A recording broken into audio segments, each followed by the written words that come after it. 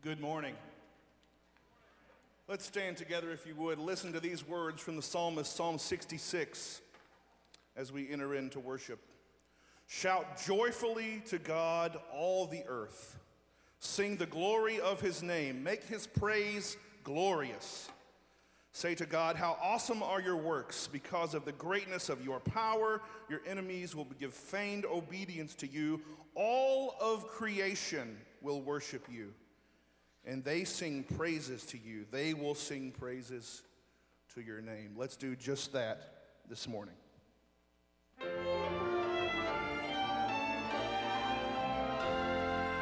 Praise to the Lord, the Almighty, the King of creation.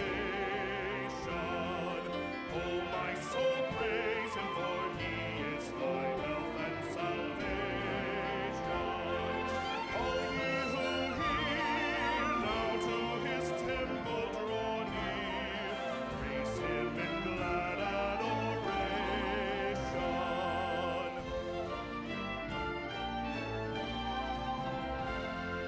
Praise to the Lord, who o'er all things so wondrously reigneth, shelters thee under his wings, yea, so gently sustaineth.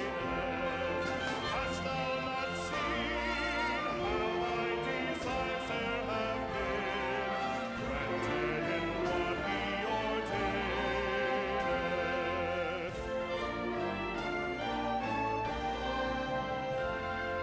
Praise to the Lord, who doth prosper thy work and defend thee.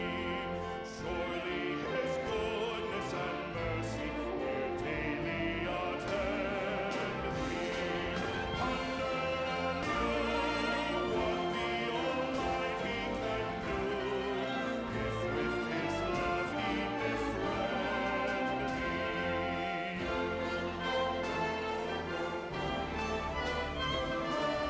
Praise to the Lord, oh let all that is in me adore him. All that hath life and breath come now with praises before him. Let the amen sound from his people again, gladly forever adore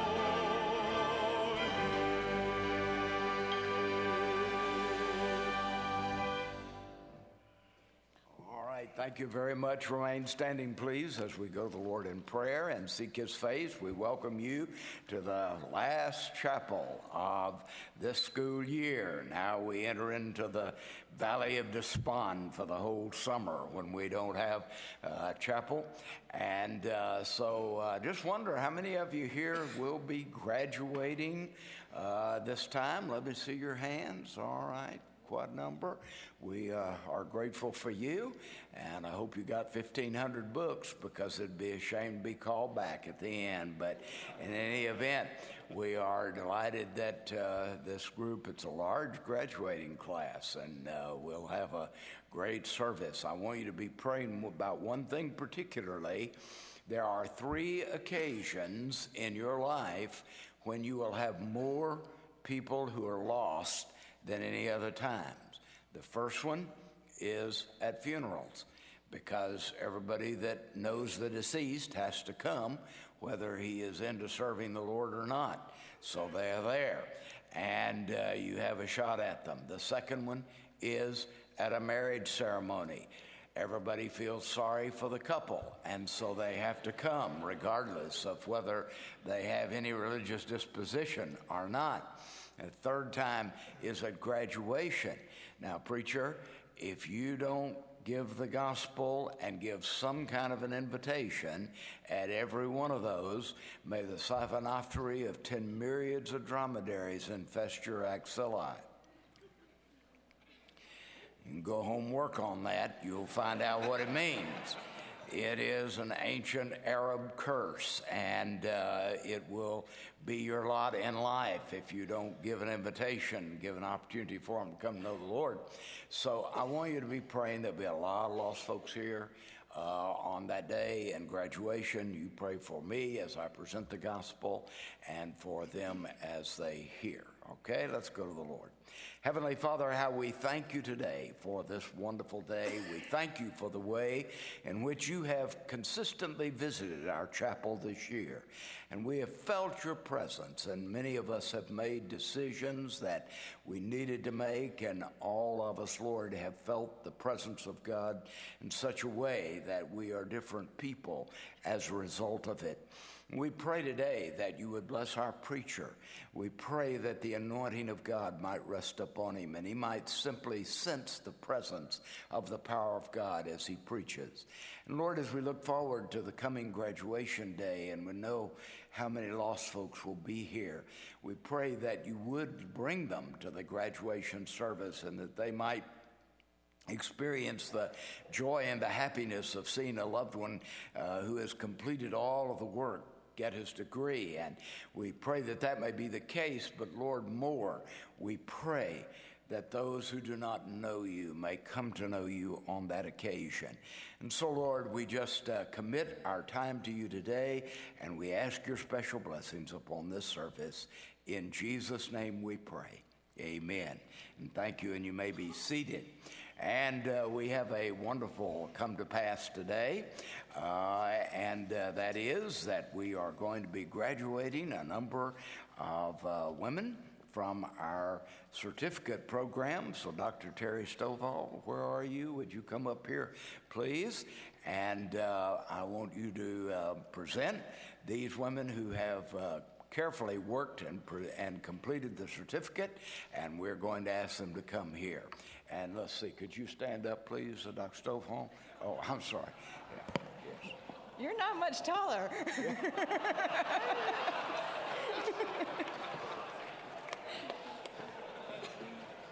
I don't get many chances, so. Southwestern Seminary is committed to providing theological education for women at all levels of study, including doctoral study, master's and baccalaureate concentrations, as well as the certificate level. Today, we recognize those who have completed the certificate level of study. So seminary studies for student wives certificates prepare student wives to be prayerful and passionate partners with their husbands in ministry. Additionally, we have specific ministry-focused certificates in women's ministry, biblical studies, and childhood and weekday education to prepare those who are serving in the local church. We want to say a special thank you to the family and friends who have encouraged these women to continue to equip themselves to best be used by God wherever he chooses to use them. As I call each name, friends and family members are invited to stand. I do ask that we refrain from applause until the end, and we'll all join together to congratulate them. So earning the Leadership Certificate in Women's Ministry, Gloria Jean Irving, Vida W. McKinney. Earning the Seminary Studies for Student Wives Certificate, Stephanie Grace Frankiewicz, Jacqueline Garcia, and Amanda Lee Grant. Earning the Advanced Seminary Studies for Student Wives Certificate, Ji-Soo Kim.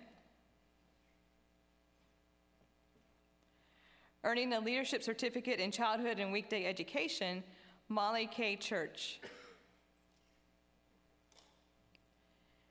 And earning the Certificate in Biblical Studies, the Biblical Studies track, Megan Finley.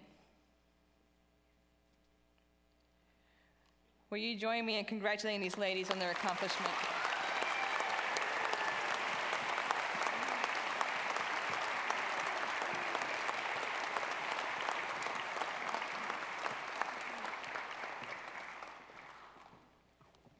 We are so very, very grateful for these ladies who have worked hard to keep themselves abreast of what's going on in the theological and church world, and God will use them in a very special way in that regard.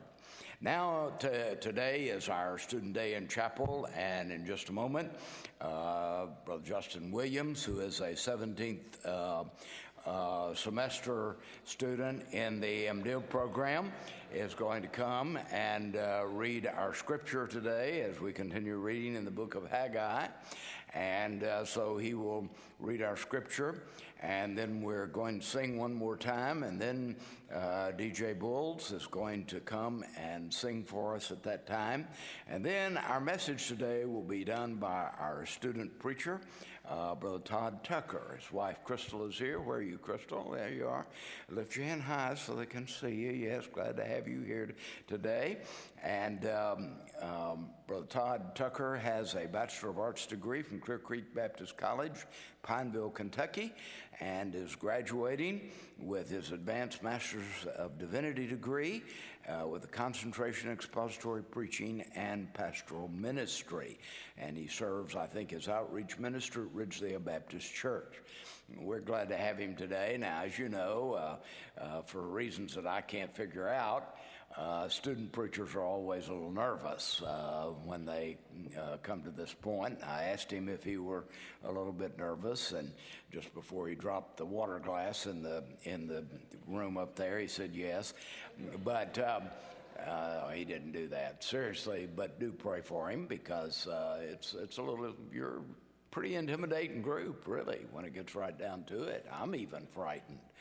I have professors that get up and have no reverence toward me and say things like what you said. So it's an intimidating assignment, but a gracious one, and I know you'll pray for Todd as he comes, and listen to him with open heart and mind. See what God says to you today and what he says to me. All right, so Justin Williams, come and read God's word for us.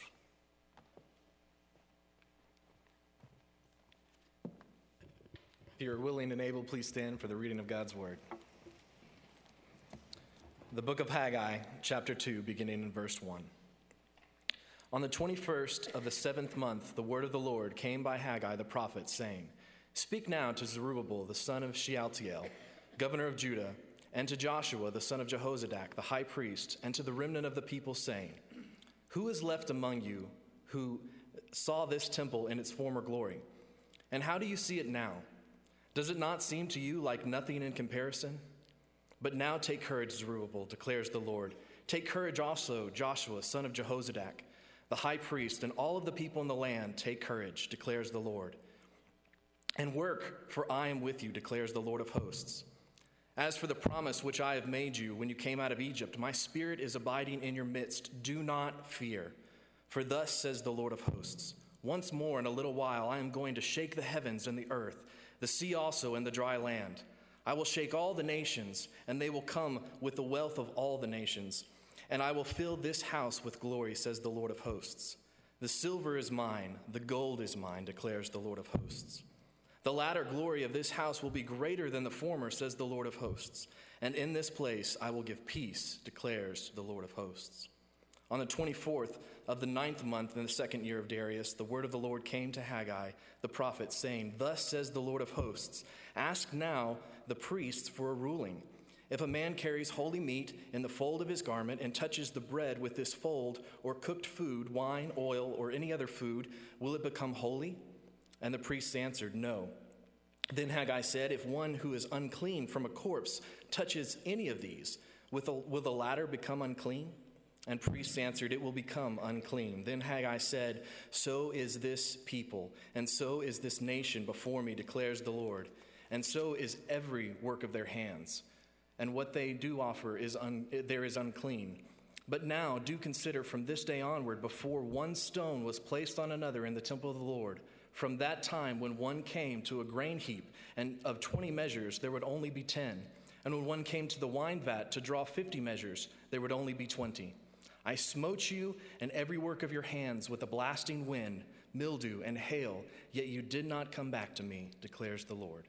Do consider from this day onward, from the 24th day of the 9th month, from the day when the temple of the Lord was founded, considered, is seed still in the barn?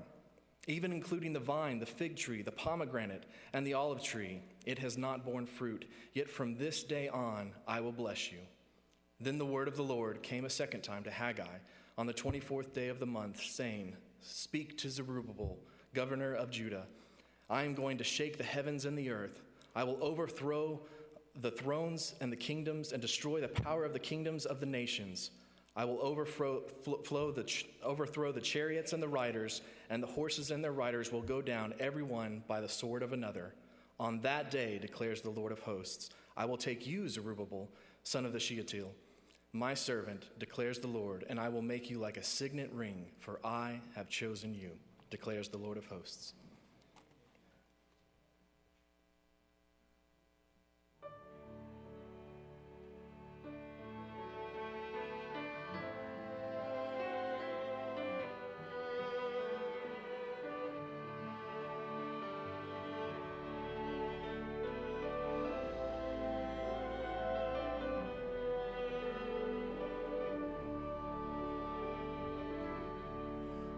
Christ alone, my hope is found. He is my light, my strength, my song.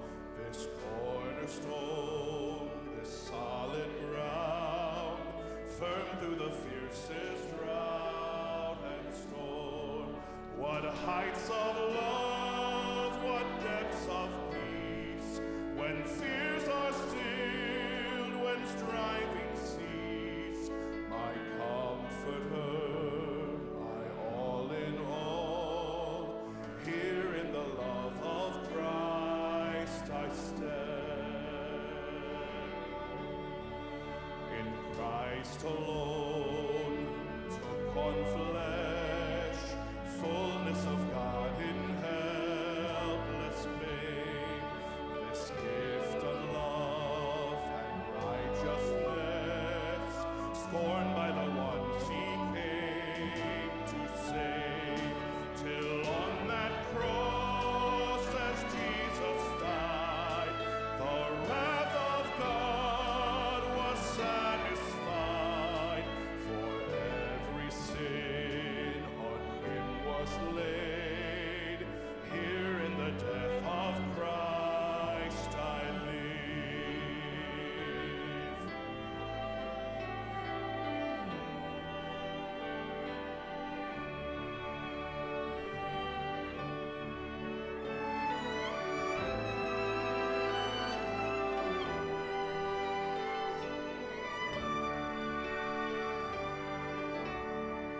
There in the ground his body lay, light of the world by darkness slain, then bursting forth in glorious day, up from the grave he rose again, and as he stands in victory, since curse has lost its grip on me, for I am his and he is mine. All the precious blood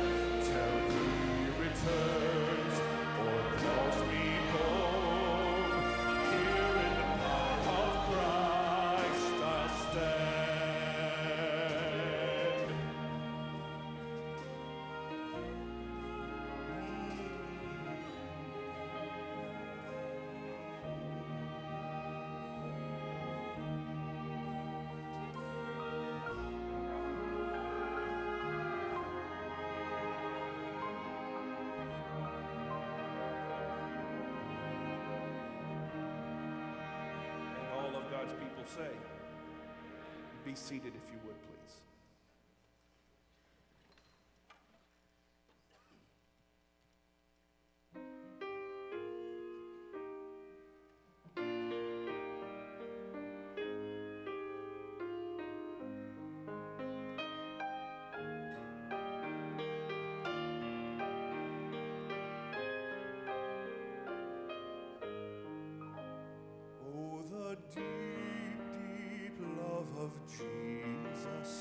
Vast, unmeasured, boundless, free, rolling as a mighty ocean in its fullness over me, underneath me, all around me, is the current of your love, leading onward, leading homeward to your glorious rest above.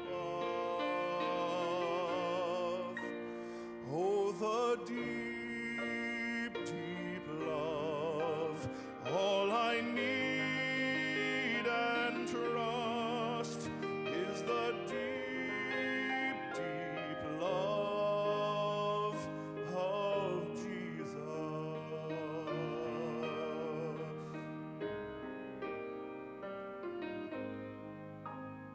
Oh, the deep, deep love of Jesus spread his praise from shore to shore.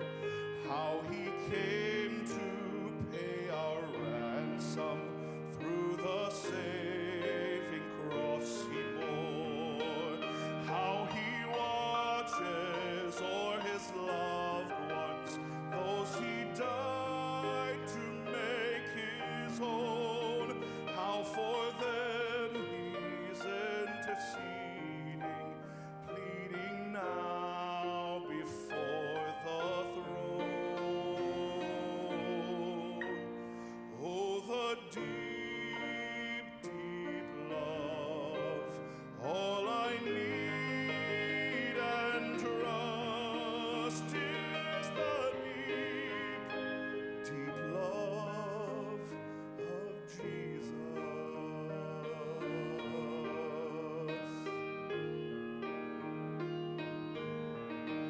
Oh, the deep, deep love of Jesus, far surpassing all the rest.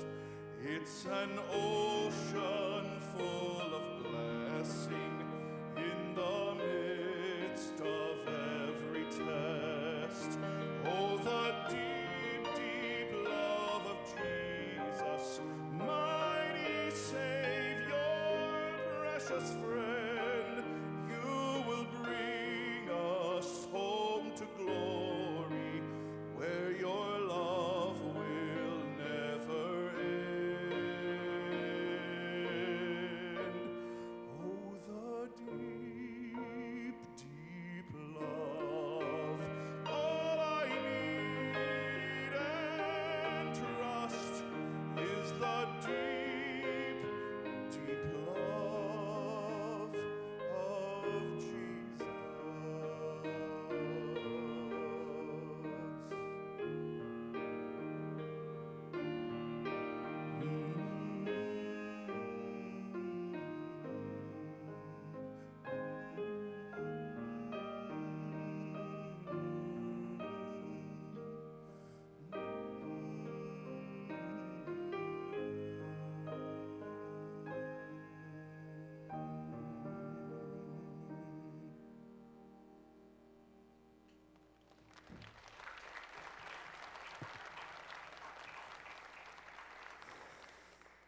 Well, good morning, everyone. If you would open your Bibles to 1 Corinthians chapter 1. 1 Corinthians chapter 1. Before we look at the text, I just want to say a few words. I found out about 2 months ago that I would be preaching in chapel. Now, I've been nervous prior to preaching before, but I've never been nervous for 2 months before preaching. I think they tell you that early because they want to see how long you can have an anxiety attack for. But in all seriousness, it's an incredible honor to be up here preaching the word in the chapel of the seminary, whose very slogan is preach the word, reach the world. And so it's an incredible honor. Thank you, Dr. Patterson, for this opportunity. Also, thank you to the preaching faculty for selecting me for this. It truly is an honor. So again, 1 Corinthians chapter 1, we'll be in verses 18 through 25. William Borden was born in 1887. Now, if that name Borden sounds familiar to you, it's because we see it all the time. Anytime we go to the grocery store to buy cheese or milk or some kind of dairy product, that name Borden is there. You see, William Borden was born into the family that started the Borden Dairy Company. So you could say he was born with a silver spoon in his mouth, so to speak. He was to be the heir of the company. Well, by God's grace, Borden's mother was a Christian, and through her witness, Borden became a Christian at a young age. Well, after high school, he was given the trip of a lifetime. He was able to travel around the world. He went to Asia, to the Middle East, to Europe. And on his travels, as he began to see all the different people of the world, he became burdened by what he saw. And so he determined that he would become a missionary. In fact, while he was still on his trip, he wrote home and he told his parents that he was giving up his life to become a missionary. One of his friends told him that he was throwing himself away as a missionary. Well, upon his return to America, he got a bachelor's degree, and then he went on to Princeton Seminary. Following that, he boarded a boat to go to China. He had determined to minister to this certain Muslim group of people that were in China. But because of the language barrier, he had to first stop in Egypt to learn the language. However, while in Egypt, he developed a bad case of meningitis and died before he ever got to Egypt. But as illustrated by the statement by his friends, some people were opposed to him becoming a missionary. His dad was opposed to him becoming a missionary because he did not want him to leave. He wanted him to take over the company. However, in spite of the opposition, there are three phrases that William Borden wrote in his Bible at three different points in his life that really characterize this man of faith. Those three phrases are no reserves, no retreats, and no regrets. Now, I cannot relate to the wealth that Borden had, but I can relate to people not understanding why I would want to follow the Lord. When I became a Christian, there were certain people in my life that did not understand why I would want to follow the Lord. They were living a lifestyle that was contrary to Christianity, so I had to distance myself from them. And it's quite obvious that they don't understand the impact of the gospel on someone's life. But no matter what others think of me, at the end of my life, I want to be able to say that I lived with no reserves, no retreats, and no regrets. What about you? Will you be able to look back and say that you lived with no reserves, no retreats, and no regrets because of your service to Christ? Now, with that in mind, the truth is, if we follow Christ, we are going to face opposition, just like William Borden did. It could come from our jobs, it could come from our family, our friends, it could come from anywhere. And so what I want you to understand as we look at this text is that because of the divisive nature of the cross, prepare yourself to face opposition by focusing on Christ crucified. Now, as we look at this text, verse 18 is really the main thought of this text. Verses 19 through 25 are further clarification about verse 18. Also, from a contextual standpoint, we need to understand what Paul was saying prior to this. Now, we know Paul wrote this letter to the church that was in Corinth. And if you know anything about the church in Corinth, you know that it was a very immoral city. Not only was there the worship of false gods, but there was also a lot of prostitution in the city as well. And unfortunately, some of this immorality had spilled over into the church, which was causing the church to have a lot of issues. And the first issue we see that they were having is in verses 10 through 17. And what they were doing is they were dividing up into different groups.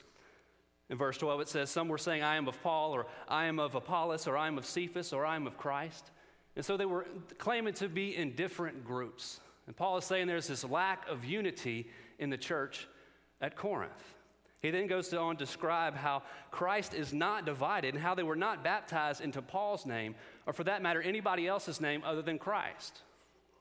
And then Paul tells what his purpose was. Look at verse 17. He says, for Christ did not send me to baptize, but to preach the gospel, not with wisdom of words, lest the cross of Christ should be made of no effect. And so Paul's calling was to preach the gospel. He wasn't called to go around baptizing people, but to preach the gospel. And he adds to that he was not to do so with wisdom of words. In other words, the gospel was not dependent on his eloquent speech. And so he says he avoided speaking in any way that would take away from the message of the gospel. Now, with that in mind, we go into our passage, which deals with different perceptions of the gospel. And as we look at this, I want you to understand three different things. First of all, the gospel demands a decision. Look at verse 18. It says, "For the message of the cross is foolishness to those who are perishing, but to us who are being saved, it is the power of God." And so he first says that the word or the message of the cross is foolishness to those who are perishing.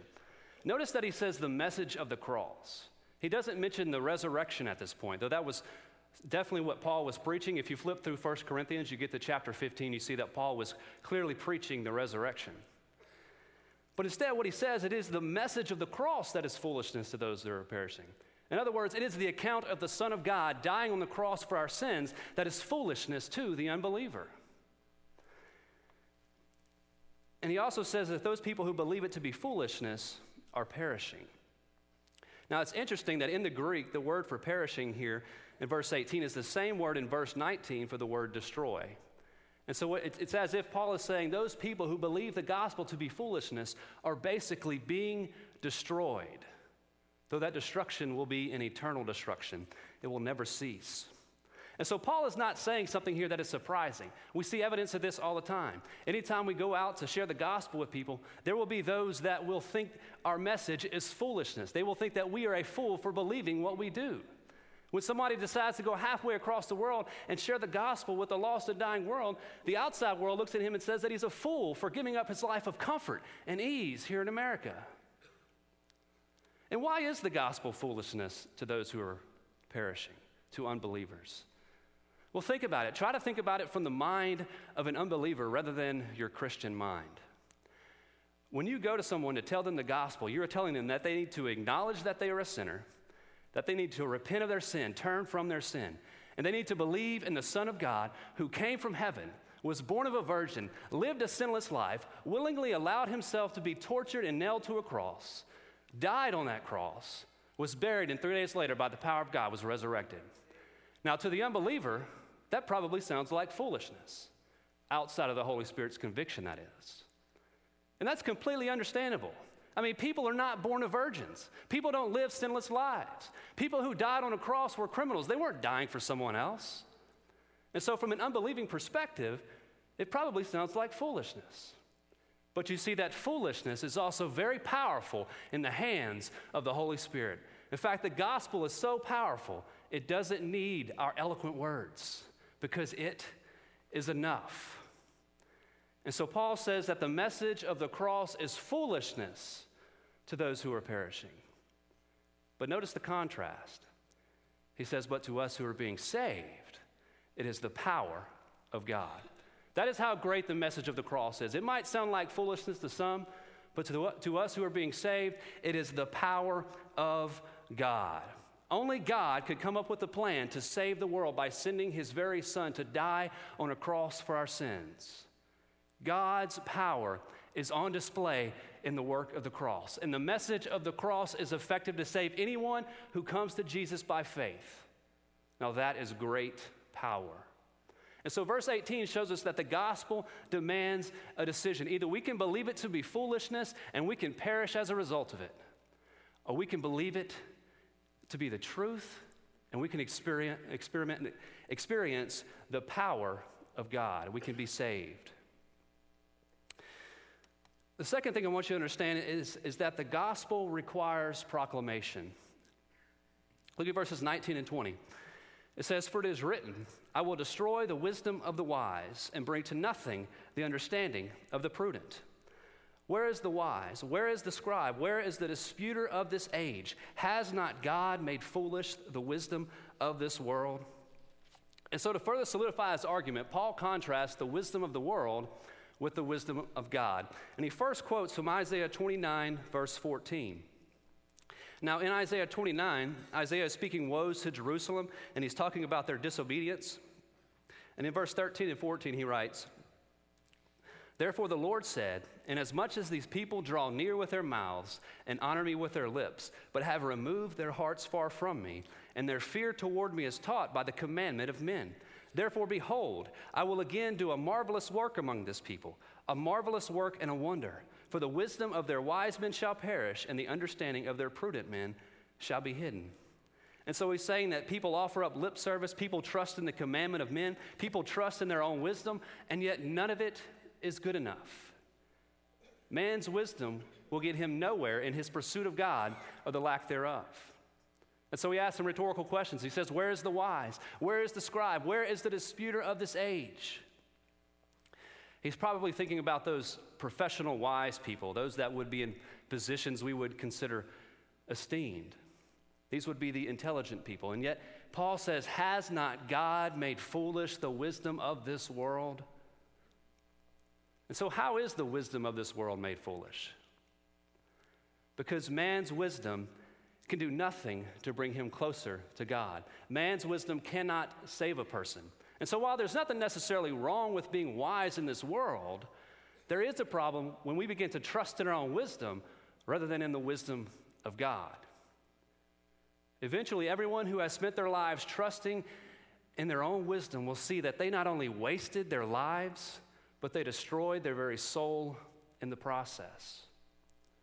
Sure, there are things that we can learn in this world, but if we are trusting in those things rather than in Christ, then we are bringing a destruction to our souls. Now he continues the same thought. Look at verse 21. He says, for since in the wisdom of God, the world through wisdom did not know God, it pleased God through the foolishness of the message preached to save those who believe. And so again, man's wisdom cannot lead a person to know God. And this is how great God's wisdom is. He determined in his wisdom that no one through human wisdom could know him. Instead, he provided a different way. He provided a way that sounds like foolishness to the world. What is that way? The proclamation of the cross. The only way for people to be saved is for them to believe in the very thing that sounds like foolishness to the world. They must believe in the proclamation of the cross, the gospel message. No one has ever, no one will ever come to faith in Christ through man's wisdom. It is only through the gospel that someone can come to know Jesus as Savior and Lord. Therefore, the gospel requires proclamation. If we truly believe Jesus when he said that he is the only way to the Father, then we will believe as well that the gospel must be proclaimed. Now, because of the message of the cross, it caused issues for both Jews and Greeks. And so that leads us to the third point. The gospel creates division. Now look at verses 22 through 25. He says, for Jews request a sign, and Greeks seek after wisdom. But we preach Christ crucified, to the Jews a stumbling block, and to the Greeks foolishness. But to those who are called, both Jews and Greeks, Christ the power of God and the wisdom of God. Because the foolishness of God is wiser than men, and the weakness of God is stronger than men. First of all, Paul says that the Jews asked for signs. We saw this in the life of Jesus. Some of the Pharisees came to him, asking him for a sign, and he said, the only sign that I will give you is the sign of Jonah. Well, why do they want a sign? Well, if you look in the Old Testament, you'll see that many times when God was doing something, there was often a sign to accompany it. Think about Moses when he led the people out of Egypt. Think about the Passover, the parting of the Red Sea, the fire that guided them by night and the smoke that guided them by day. And so from a Jewish perspective, when God was doing something, they expected a sign. And yet Paul says, we preach Christ crucified, which was to the Jews a stumbling block. Well, why was it a stumbling block? Because it did not fit with what they thought should happen. You see, they wanted a Messiah that would come in great power and great authority, performing many signs and wonders. And though Jesus did perform many wonders, they rejected it all because he did not fit the mold of what they thought he should be. And so the cross is a stumbling block to the Jews. And unfortunately, that remains the case for many Jewish people today. There are those who do believe Jesus is the Messiah, but there are many Orthodox Jews who simply do not. Now, another group he mentions is the Greeks. Paul says that the Greeks seek after wisdom. We know that to be the case because of all the philosophers that were in Greece. It was a place where wisdom was basically a god. Think about people like Aristotle and Plato and Socrates. These were very wise individuals, but they were wise with the wisdom of the world. And so when Paul and others came preaching the message of a crucified Christ, it probably sounded like foolishness to them. It didn't make any sense in their minds. I mean, how could a man that was crucified be the Savior of the world? That's foolishness. And again, think about it. What is the cross a symbol of? It's the symbol of judgment. The person that was there because he had committed a crime, had been judged to be guilty, was being executed for his crimes. How could someone like that save another person? The famous Roman philosopher Cicero, who lived about 100 years before Christ, said the very word cross should be far removed, not only from the person of a Roman citizen, but from his thoughts, his eyes, and his ears. Now, he's writing from a Roman perspective, but I would imagine the same thoughts were in the minds of the Greeks. Obviously, the cross did not paint a good picture in their minds. It wasn't something that they wanted to think about. And that is completely understandable. I mean, does anybody go around thinking about lethal injection every day? Of course not. It's the symbol of death. That's not something that we want to think about. And so for Paul and others to proclaim a crucified Christ would be foolishness to the Greeks, and it would be a stumbling block to the Jews. But again, he gives us another contrast. Notice the contrast in verse 24. He says, "But to those who are called, both Jews and Greeks, Christ the power of God and the wisdom of God." The unbeliever cannot understand the message of the cross in his own wisdom, but there is a totally different perspective for those who are called. Now, this relates back to verse 21 when it says those who believe. It is those who have repented of their sin and trusted in Jesus that show that they are one of these called individuals. And so then, to us who are saved, we understand that Christ is the power and the wisdom of God. The very thing that the world sees as foolishness is, in fact, the power and wisdom of God.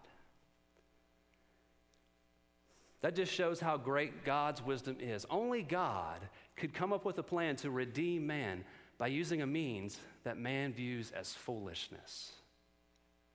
And why would God choose such a method?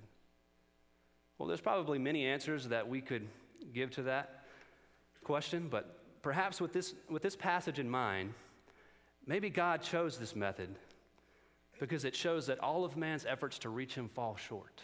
And so he chose a cross, the very symbol of shame, rejection, weakness, suffering. No man would ever choose such a method. And so God, in his wisdom and in his power, chose a cross. He sent his son to die for us on a cross. In his wisdom, he knew exactly what he was doing. He knew that we can never get to him on our own, and so he did it for us. There has to be blood to cover our sin, and so he sent his son to die on a cross for our sins. In fact, Paul finishes this section by saying that because the foolishness of God is wiser than men and the weakness of God is stronger than men. And so no matter how great the wisdom of man is, no matter how great the power of man is, they do not compare to the foolishness and the weakness of God. Now, obviously, there is no foolishness or weakness in God. And so what is Paul saying? Well, basically, he's saying that the very thing that God used to save the world, the method that man views as foolish and weak, is actually wiser and more powerful than anything that man could produce. And so don't think that God is somehow foolish or weak. That is not what Paul is saying. Instead, he's simply showing the difference between God and man and how weak man truly is. And so as we have seen, the gospel demands a decision. It requires proclamation, and it creates division.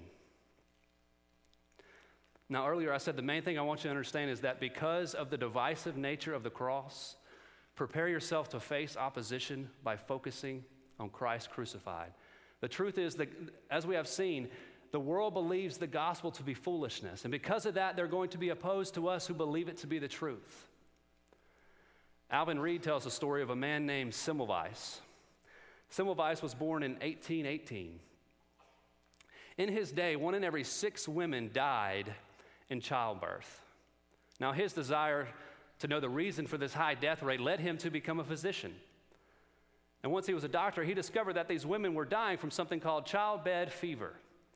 And so studying the way that the doctors operated in his day, he discovered something that we would consider absolutely appalling today. You see, when the doctors would first begin their shift, they would often go to the morgue to do autopsies. And because they did not understand germs and bacteria in those days, they would not wash their hands as they moved to the maternity ward. And so as they were delivering the babies, they were killing the mothers. Well, Semmelweis began to experiment with washing his hands. He also encouraged his colleagues to wash their hands in this chlorine solution. Well, immediately, as they began to do this, the death rate dropped from 1 in 6 to 1 in 50 among their patients. Unfortunately, not all of his colleagues remained convinced. And so finally, at a convention, he spoke to his colleagues and he said, "This fever is caused by decomposed material conveyed to a wound. I have shown how it could be prevented. I have proven all I have said. But while we talk, gentlemen, women are dying. I'm not asking you to do anything world-shaking. I'm asking you only to wash your hands." And they laughed in his face.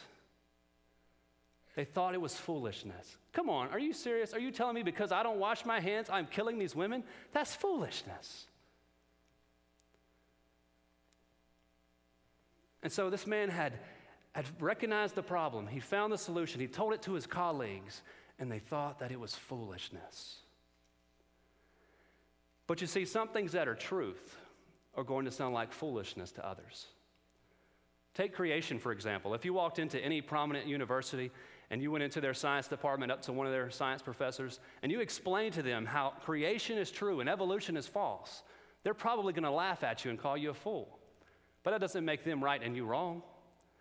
The same is the case with the message of the cross. The world is going to consider the gospel to be foolishness, and because of that, they're going to be opposed to us who believe it to be the truth. Does that mean that we should back down and surrender? Of course not. And so what kind of opposition do we face? Well, obviously it's different here in America than it is in places like Saudi Arabia or China, where you could literally be killed for your faith. Though the way the times are looking, we might not be far from that. But we do face opposition in America. I'll just mention two real quickly. First of all, the opposition of rejection. And I'm sure many of us have experienced that before. When you become a believer and you trust in Christ, there are going to be people in your life that will reject you because you choose to live a lifestyle that is contrary to the lifestyle that they want to live. And so they will reject you. And I'm sure you have experienced that in some way. Secondly, the opposition of immorality. And what I mean by that is that when we begin to speak against the rampant immorality in our culture, then the world is going to be opposed to us. You see, it is clear that in our society, those things that used to be unmentionable are now becoming the norm, and Christianity is being pushed out. But you see, that is exactly what has to happen if a society is going to accept simple behavior as normal. You see, if Christianity tells the world that same-sex marriage is a sin, then according to the society, Christianity must be opposed. But in spite of the opposition, the truth is, the Holy Spirit is still changing lives every single day. And so our job remains the same. We are to be sharing the gospel with the lost and dying world because we never know what the Holy Spirit is doing in someone's life. And so the first thing I want you to take from this is to never stop proclaiming the message of the cross. Wherever you are, whatever you are doing, make it a priority in your life to share the gospel message with anyone you encounter. Now, you might be laughed at, you might be called a fool, but you will be honoring your Lord and Savior as you do so. And it's far better to honor the Lord than it is to worry about being called a fool. The second thing I want you to understand is about your own personal encouragement. See, we can focus on the cross by sharing it, but we can also focus on it as encouragement to ourselves, and through that, as encouragement to others. Unfortunately, I think that many people have this idea that once they become a Christian, they no longer need to think about the gospel. They need to move on to the deeper things of the Word. And from a certain perspective, yes, that is true. But why would we ever want to stop thinking about the gospel? The gospel should characterize every aspect of our lives, our jobs, our recreation time. Everything we do should be rooted in the gospel, and we should constantly remind ourselves of the gospel. Remember, the gospel is the power of God. The gospel is the wisdom of God. Why would you not want to think about that? And so remind yourself of how Christ delivered you from your sin. Remind yourself of Christ crucified for you. Remind yourself of the gospel. And if you will do that, you will see that your heart is encouraged, and that no matter what opposition you might face, you can endure it in the strength of Christ, and you can do it for His glory and for His honor.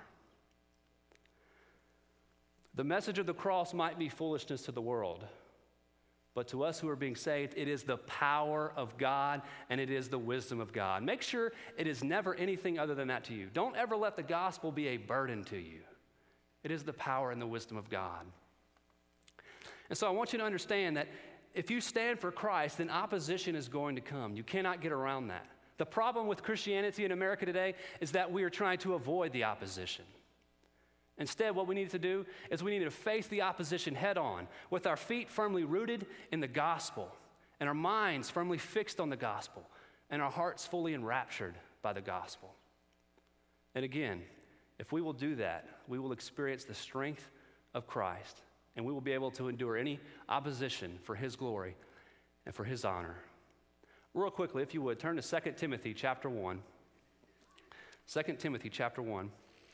Now, if you've studied anything from the life of Paul or you've read the book of Acts, you know that once Paul became a minister of the gospel, he faced a lot of opposition. He faced a lot of suffering. In fact, on one occasion, he was stoned and left for dead. He knew what it was like to suffer for the gospel. He knew what it was like to face opposition. But yet, in spite of the opposition and the suffering, he had confidence. And he gives us a wonderful statement of confidence in 2 Timothy chapter 1. Read with me, if you would, in verse 8 through 12. He says, "Therefore, do not be ashamed of the testimony of our Lord, nor of me, his prisoner, but share with me in the sufferings for the gospel according to the power of God, who has saved us and called us with a holy calling, not according to our works, but according to his own purpose and grace, which was given to us in Christ Jesus before time began, but has now been revealed by the appearing of our Savior Jesus Christ, who has abolished death and brought life and immortality to light through the gospel, to which I was appointed a preacher, an apostle, and a teacher of the Gentiles. For this reason I also suffer these things. Nevertheless, I am not ashamed, for I know whom I have believed, and am persuaded that he is able to keep what I have committed to him until that day." Paul says, I suffered for the gospel. I suffer these things. I suffer as a preacher of the gospel. Nevertheless, I am not ashamed. I am not ashamed of the gospel. Why? For I know whom I have believed. And I am persuaded that he is able to keep that what I have committed unto him against that day. That is a beautiful statement of confidence. You know, we sing that song quite often in our churches, but do we really believe that?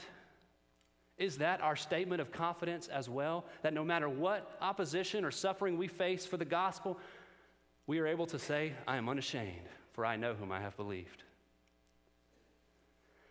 Let me close by asking you this. Would you rather look back on your life and see how you ran from the opposition, how you never stood firm in the gospel? Or would you rather look back and say that you lived as William Borden did, with no reserves, no retreats, and no regrets? Let's pray. Heavenly Father, God, I thank you for today. I thank you for this message, and I thank you for your word. And God, I pray that as we go from here today, at the end of this semester, that we would go forth in your power and in your wisdom, trusting in you, and that no matter what opposition we might face, God, we can endure it in your strength, and we can do it for your glory. God, challenge us to trust you even more, to be faithful to share the gospel, to be encouraged, and also to encourage others in the hope that we have in Christ. Thank you for the cross. Thank you, Jesus, for being willing to go to the cross for us so that we could have the forgiveness of sins. Lord, I give you all the glory and the praise for everything that happened this day. In Jesus' name, amen.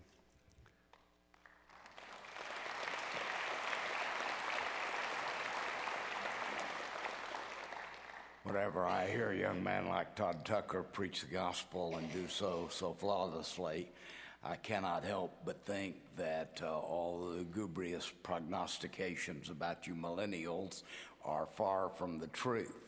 And the future is secure, and I thank God for what the future will bring. And a few funerals of us old heads will be actually a benefit to the church. And then you'll have wonderful young men like Todd preaching the gospel. It's such an encouragement to my soul. And thank you, Todd, for preaching the Word of God and illuminating the text for us this morning. He'll be here at the close for you to come say a word of encouragement to him today, and I certainly hope you will. Now, I'm going to do something right now that I apologize to you for doing in a way, but because it sort of involves me, and I don't like to do that, but it also involves students, and these students are very, very sweet, and I appreciate their effort. And so, in fact of the matter is, coming up on the 8th of May, we have Mother's Day, as you know. What a wonderful day. And so, if our film crew back at the back will go ahead, we will see what this is all about.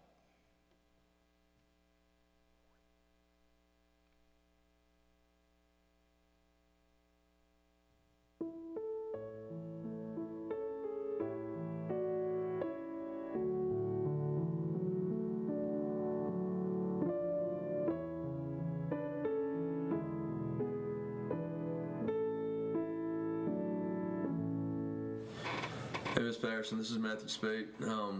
I just want to thank you for all your hard work and efforts in establishing the scholarships here for students. When I first got here about 2.5 years ago, I just gotten off of back surgery and was unemployed and couldn't afford to go here.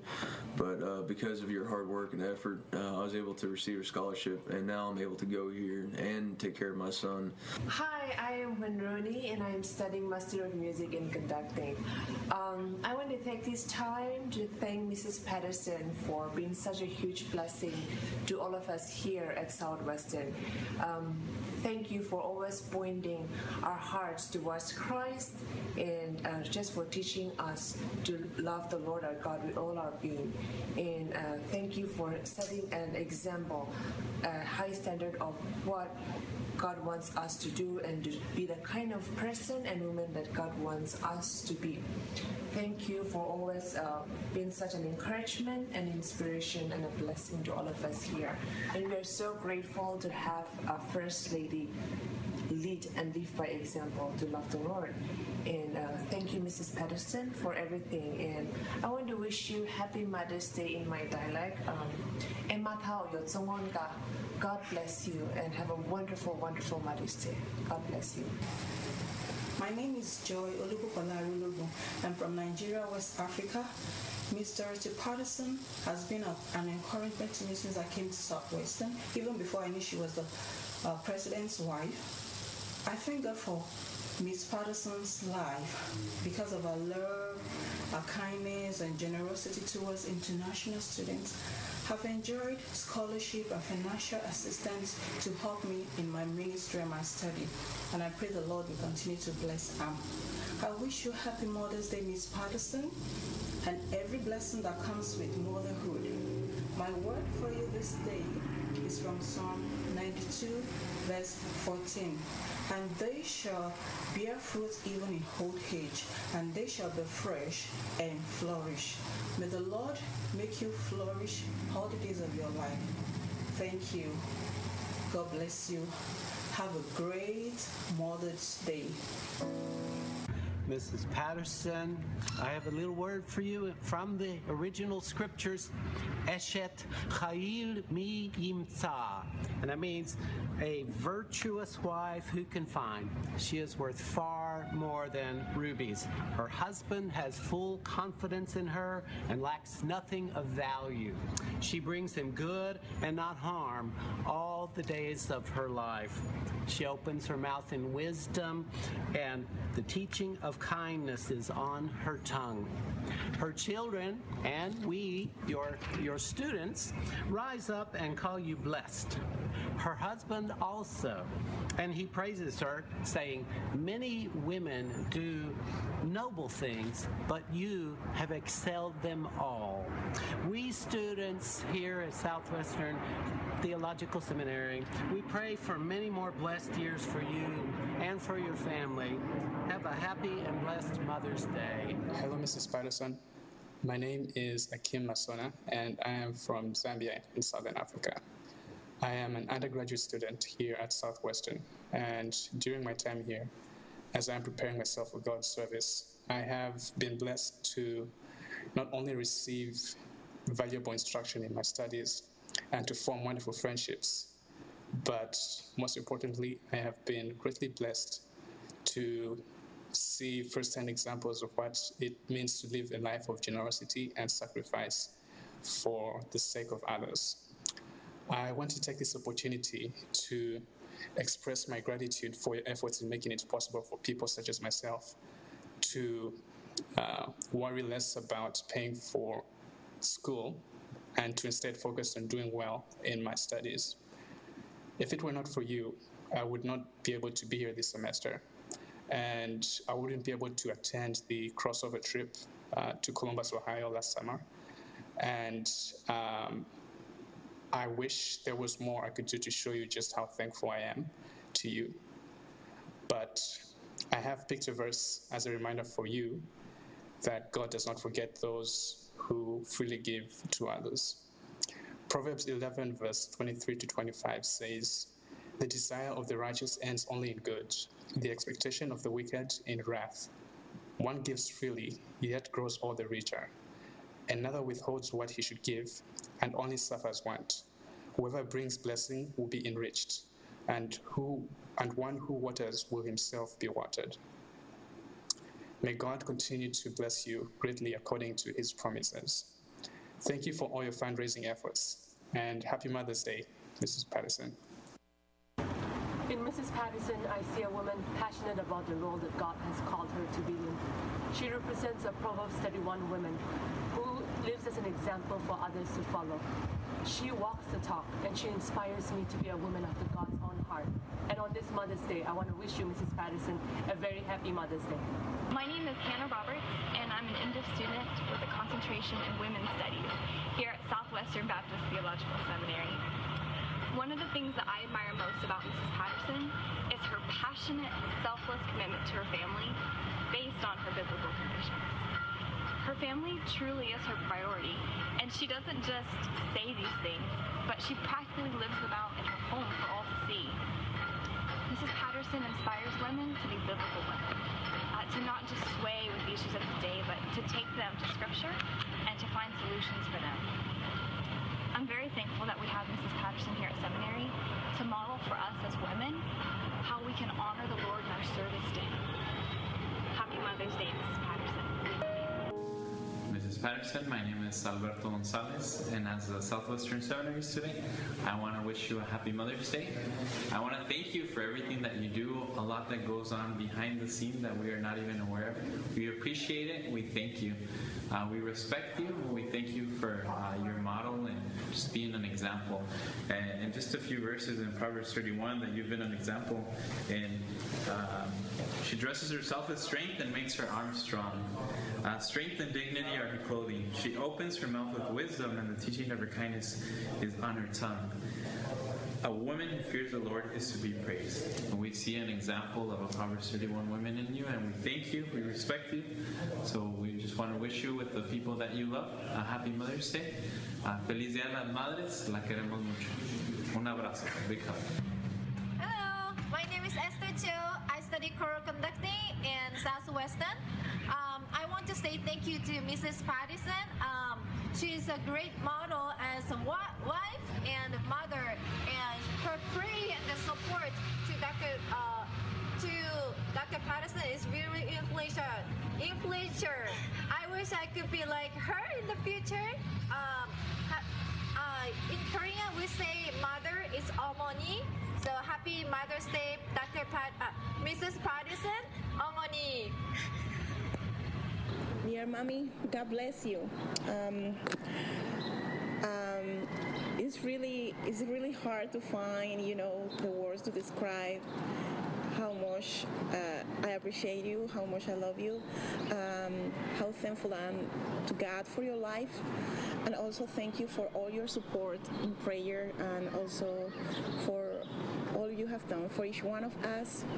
And I just want to say that for us, you are truly love, and we are truly thankful to God for your life, because you are an example, you are a model for all of us, and what I can say, I have been truly honored and blessed to be close to you, and I'm truly thankful for all the things that you have done. Also thankful because your love for each international student, and thank you for trying to see Christ in us, and thank you for your determination to invest in each of our life to see God's purpose fulfillment in our calling.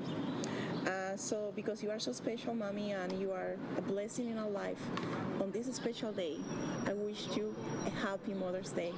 Thank you for being a blessing, and thank you for your life. God bless you, Mommy. Love you. The takeaway item is Mother's Day is coming up. You wouldn't be here if it weren't for your mother. Would you please take advantage of the opportunity when it comes up to call your mother, the very least you can do, and say, thank you for giving me life. I pray that you will do that faithfully, and for all the other things that she's done for you also. And Ms. Patterson, I assure you, though she didn't know this was going to happen, is thoroughly embarrassed. Does appreciate the concern of her children here at the school to make it happen. All right, so thank you so much, and let's stand together. Thank you for your faithfulness in chapel all semester. You have been absolutely super, and I appreciate it. Makes for a very different spirit on campus. Thank you so very much. Let's sing whatever Brother Bulls has chosen, and our preacher will be right down here for you to say a word to him of encouragement. No guilt in life, no fear in death. This is the power of Christ in me. From life's first cry to final breath, Jesus commands my destiny. No power of hell, no scheme of man can ever pluck me from his hand till he returns or calls me home. Here in the power of Christ I'll stand. God bless you.